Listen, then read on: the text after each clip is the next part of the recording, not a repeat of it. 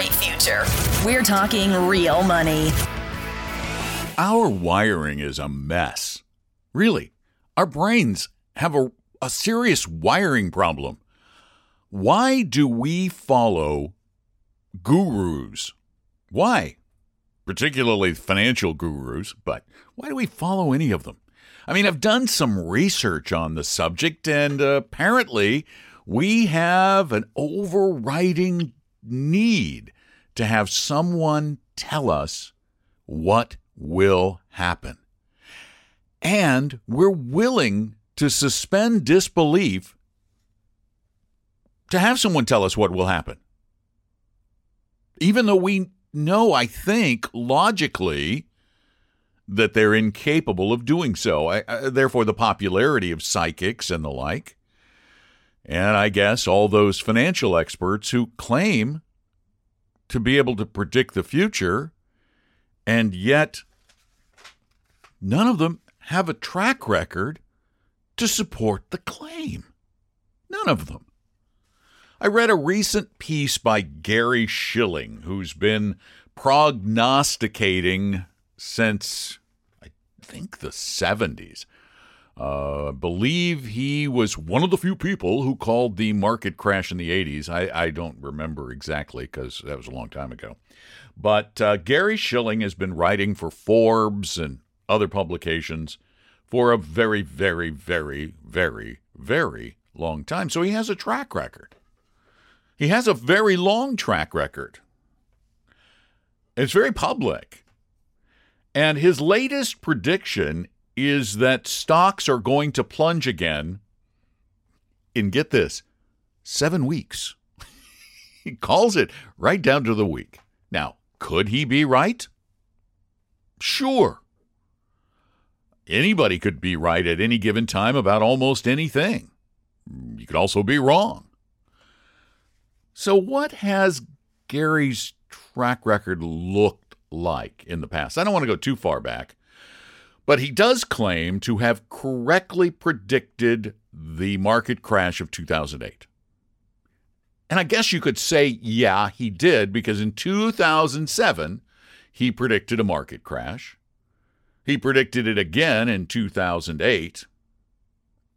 However, he predicted it again in 2009, saying that the S&P 500 would plunge to 500, maybe 600, when it actually closed 2009 at 1,115.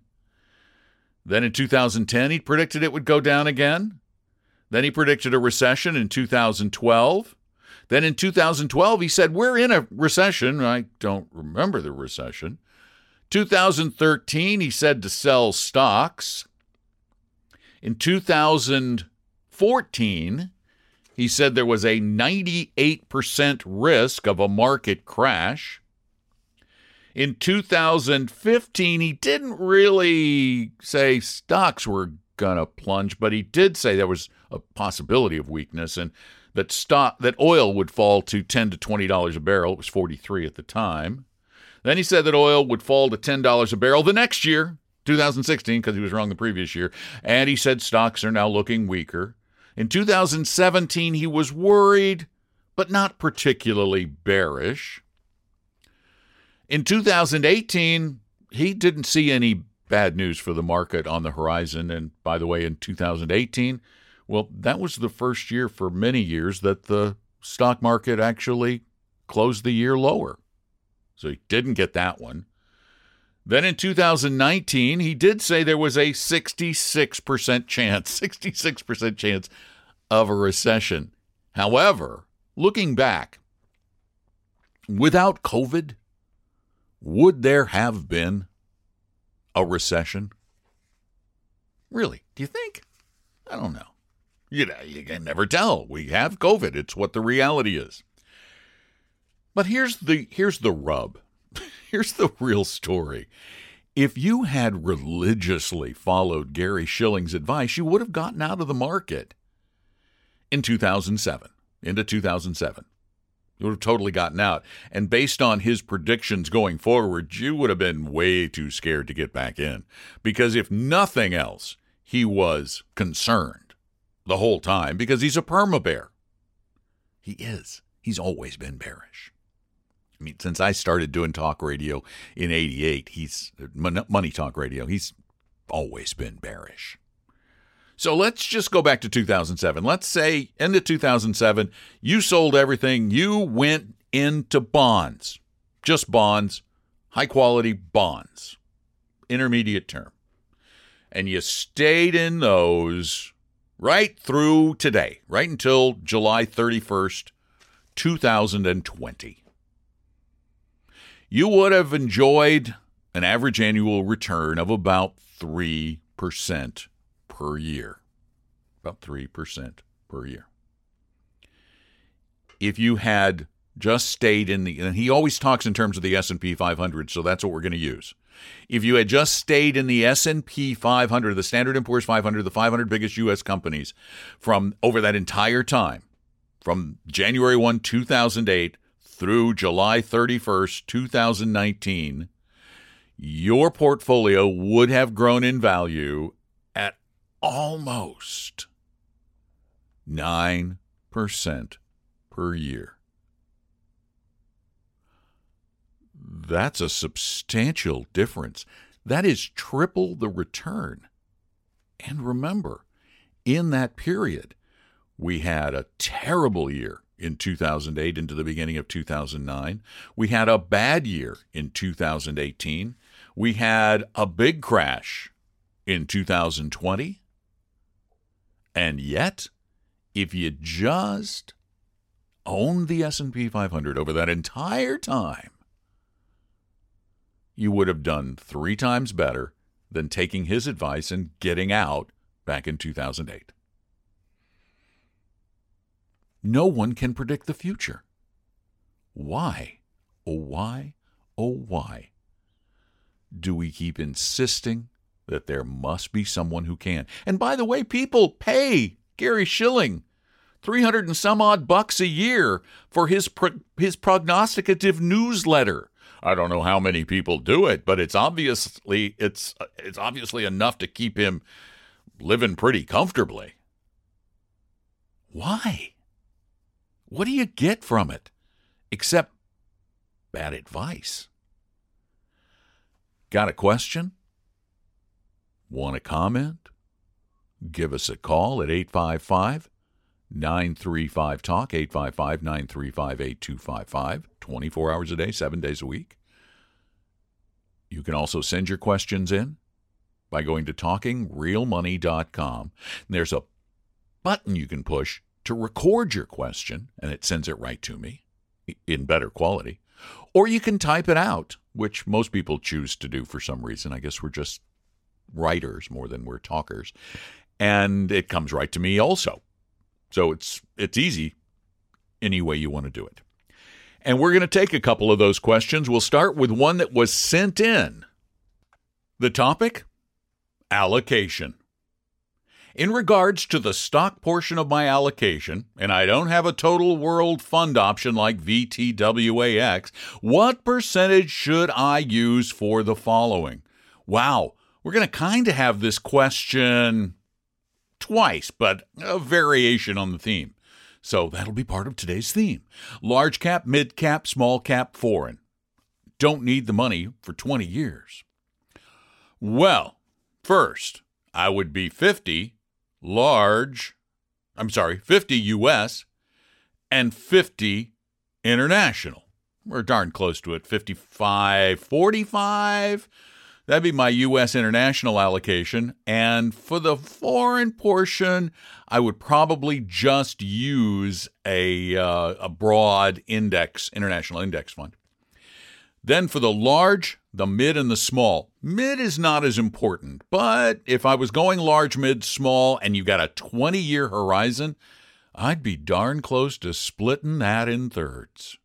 I might overemphasize small or overemphasize small value if that's available to you, but if it's just those three, then I'd probably split it in thirds between those, and that is the 50% that's left after having 50% overseas. So that's about how I do it. You don't have to be exact in that, but I think it's what you want to own is something that looks a lot like the total market, yet overweights small, and value, generally speaking, based on decades of history. Right now, small cap and value not doing well. Would you rather buy them while they were high or low? I like low better, but hey, it's up to you. 855-935-TALK is our number, 855-935-8255, so you can call your questions in, or even easier than dialing a number, it's just going to talkingrealmoney.com and going to the contact page, talkingrealmoney.com/contact, and then look for the mic, hit that, and just start speaking your question. Boom! Comes right to me, and in a lot better quality, like this one. In a hypothetical scenario in which someone was putting away $1 million for 30 years in a blind trust in which they would have no ability to see the balance for that entire period, how would you advise that money be invested, given that the volatility of the portfolio would have no impact on the investor? See, pretty much the same question, just phrased a different way. I like the way you phrased it, though. You can't touch it, you can't look at it, you can't do anything about it. Therefore, volatility just vanishes as a concern. You can't see it, so you don't know. What you don't know isn't going to scare you. Now, the simplest answer, the easy answer, if you don't want to do anything to set this thing up, you just want one fund, go with the Vanguard Total World Stock Index. That's the easiest. However, again, based on what I just said, you want to emphasize small and value, and you want to broaden your diversification, because broader diversification gives you something closer to the performance of the market. There's no way you're going to pick what's going to be hot decades from now. There's just no way. You're not going to know. So you just want to own it all and ignore it. But you want to overemphasize those things that have rewarded taking the additional risk. And those things are small company stock, or have been small company stocks, emerging markets, and value. So here's what I would be sorely tempted to do.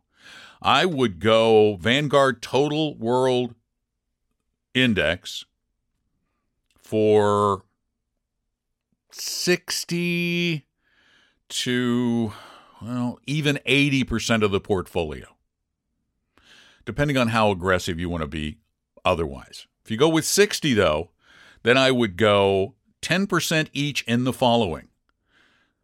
The Vanguard Emerging Markets Index, which is VEMAX, 10% in the Vanguard Small Cap Value Index, VSIAX, 10% in the Vanguard Small Cap Index, which is VSMAX. Actually, you could go lighter on that one because you're going with the Value Index. And then 10%, just for a hedge, in VGSLX, which is the Vanguard Real Estate Index. Now, you could lower those to, for example, you could go a little heavier. You could go 10 in the emerging, 10 in the value, 10 in the real estate, and then go 70% in the Vanguard Total World. But it doesn't really, it's not going to amount to a huge difference how you end up allocating that. You just want to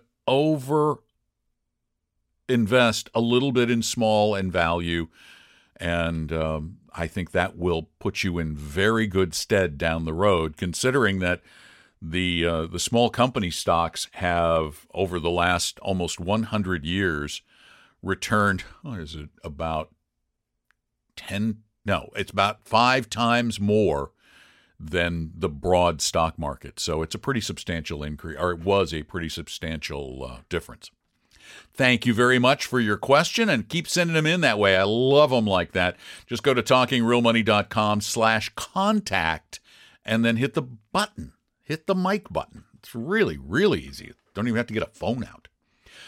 All right, one last question sent in at talkingrealmoney.com on the typing form. This one is about my mom's, not my mom's, but the correspondent's mom's Franklin Templeton account. Commissioned. Hi, my mom is 76. She has about $36,000 in the Franklin Income Fund. She collects Social Security and my father's police pension of about $52,000 a year tax-free. Very fortunate indeed, he says, and I agree. She doesn't need the $36,000 other than maybe $15,000 for a new roof. I don't like the fund because it's expensive, 0.78%, I believe. Yeah, it is expensive. I'm 48 and 90/10 in Vanguard. What do you recommend for my mom who essentially just wants a minimal risk, low cost account to pass on to my brother and I? Also, if she takes it out, what's the tax hit? Thank you so much for what you do. I love you guys, and Clark Howard for advice because you're honest. Thanks for what you do. Well, here's the thing. If she does need a new roof, then the first thing you probably want to do is take $15,000 out and put it in a higher yielding savings account until she needs it, which will only return her about 1% per year, but it's safe. Go look them up online, like at Bankrate.com. The rest of it that's left, the 20 grand, well, you're already at Vanguard. I'd suggest you probably go to Vanguard and either look at the Vanguard Balanced Index, which is going to give her a moderate amount of risk. Tell her not to look at it. The Franklin Income Fund is mainly, it's more of a bond fund. It's bonds and it's high dividend paying stocks.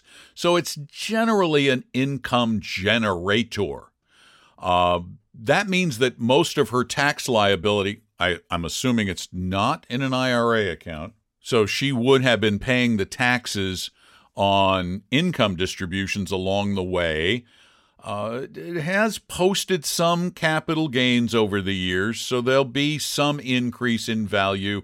Over the past 10 years, it's almost doubled in value. So there will be a capital gains tax on that. There won't. She probably is all caught up in her income tax for it.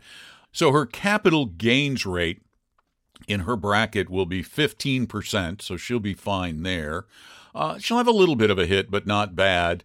And then the other thing that's nice is that with it at Vanguard, it's gonna be easier for you to help her with it because you already work with them. But the Vanguard Balanced Index, maybe the 2020 Target Date Fund, you could even go. No, that's probably about right. I'd probably go about the Balanced Index because the other 20 she doesn't need, as you said. And it's an inexpensive fund, and it's not terribly volatile. It has its moments, but they're not awful. So I think that would be a good place. Thanks so much for your questions and for listening. Again, 3 ways to get in touch. Well, actually, 4 ways to get in touch. Quick question, call it in to 855-935-TALK or go to talkingrealmoney.com, hit the contact button, and record it there. Or you can take a little longer and type it up at that same place, talkingrealmoney.com/contact. Or if you have a more complex question, we help everybody, clients or not, and we do it for nothing. It's our educational outreach. It's something we've always done and always will do. Now, bear in mind, we will not manage your portfolio for the rest of your life for free. That would be dumb. We have to pay our advisors and the rent, and we still have an office and a lot of costs. When you're an investment advisory firm, everybody's got their hands out, particularly the government, lawyers, those kind of people. So, but we do like to help people with problems that we can help them solve with a longer meeting, which is why we have a meeting scheduler on talkingrealmoney.com or at vestory.com, so you can set up an appointment, meet with an advisor online or over the phone, get some questions answered, and not worry about getting pitched, getting a high-pressure sales pitch, and there is no obligation and no cost. So go to either vestory.com, VESTORY, you can check out our firm there, or go to talkingrealmoney.com and set up an appointment. Meet with one of our advisors. It's free, it's easy, and it's low pressure. Promise. Thanks so much for listening. I love that you listen to the podcast. Please do me a favor. We are getting so close to being up there in the top 50 podcasts, investing podcasts at Apple Podcasts. Please tell friends about it. The more you can tell people, the better everybody in this country is going to do. You know that's the case because most of these podcasts are get-rich-quick schemes or garbage. So spread the word. Tell your friends. Whenever you get a chance to talk to them, given this virus, you can call them and tell them about the podcast. And I appreciate you being there. Have a great one. Talk to you tomorrow. I'm Don McDonald. Talking real money. We hope you realize that the information provided on Talking Real Money is for educational and hopefully enjoyable purposes only. Providing personalized financial planning or investing advice takes time, so please consult with a really good fee-only fiduciary investment, tax, or legal advisor. We know a good one. Investing must always involve risk. In other words, you can and probably will lose money at times. Also, as much as you want it, no one can accurately, consistently predict the future. So past performance doesn't tell you a darn thing about what the future will bring. Unlike many other programs that say something similar, Talking Real Money is not trying to get you to buy or sell any financial products or securities. Instead, the program is provided as a public service by Vestry, a fee-only registered investment advisor. Thanks for listening, and please visit TalkingRealMoney.com for more information and disclosures. Should keep the lawyers happy.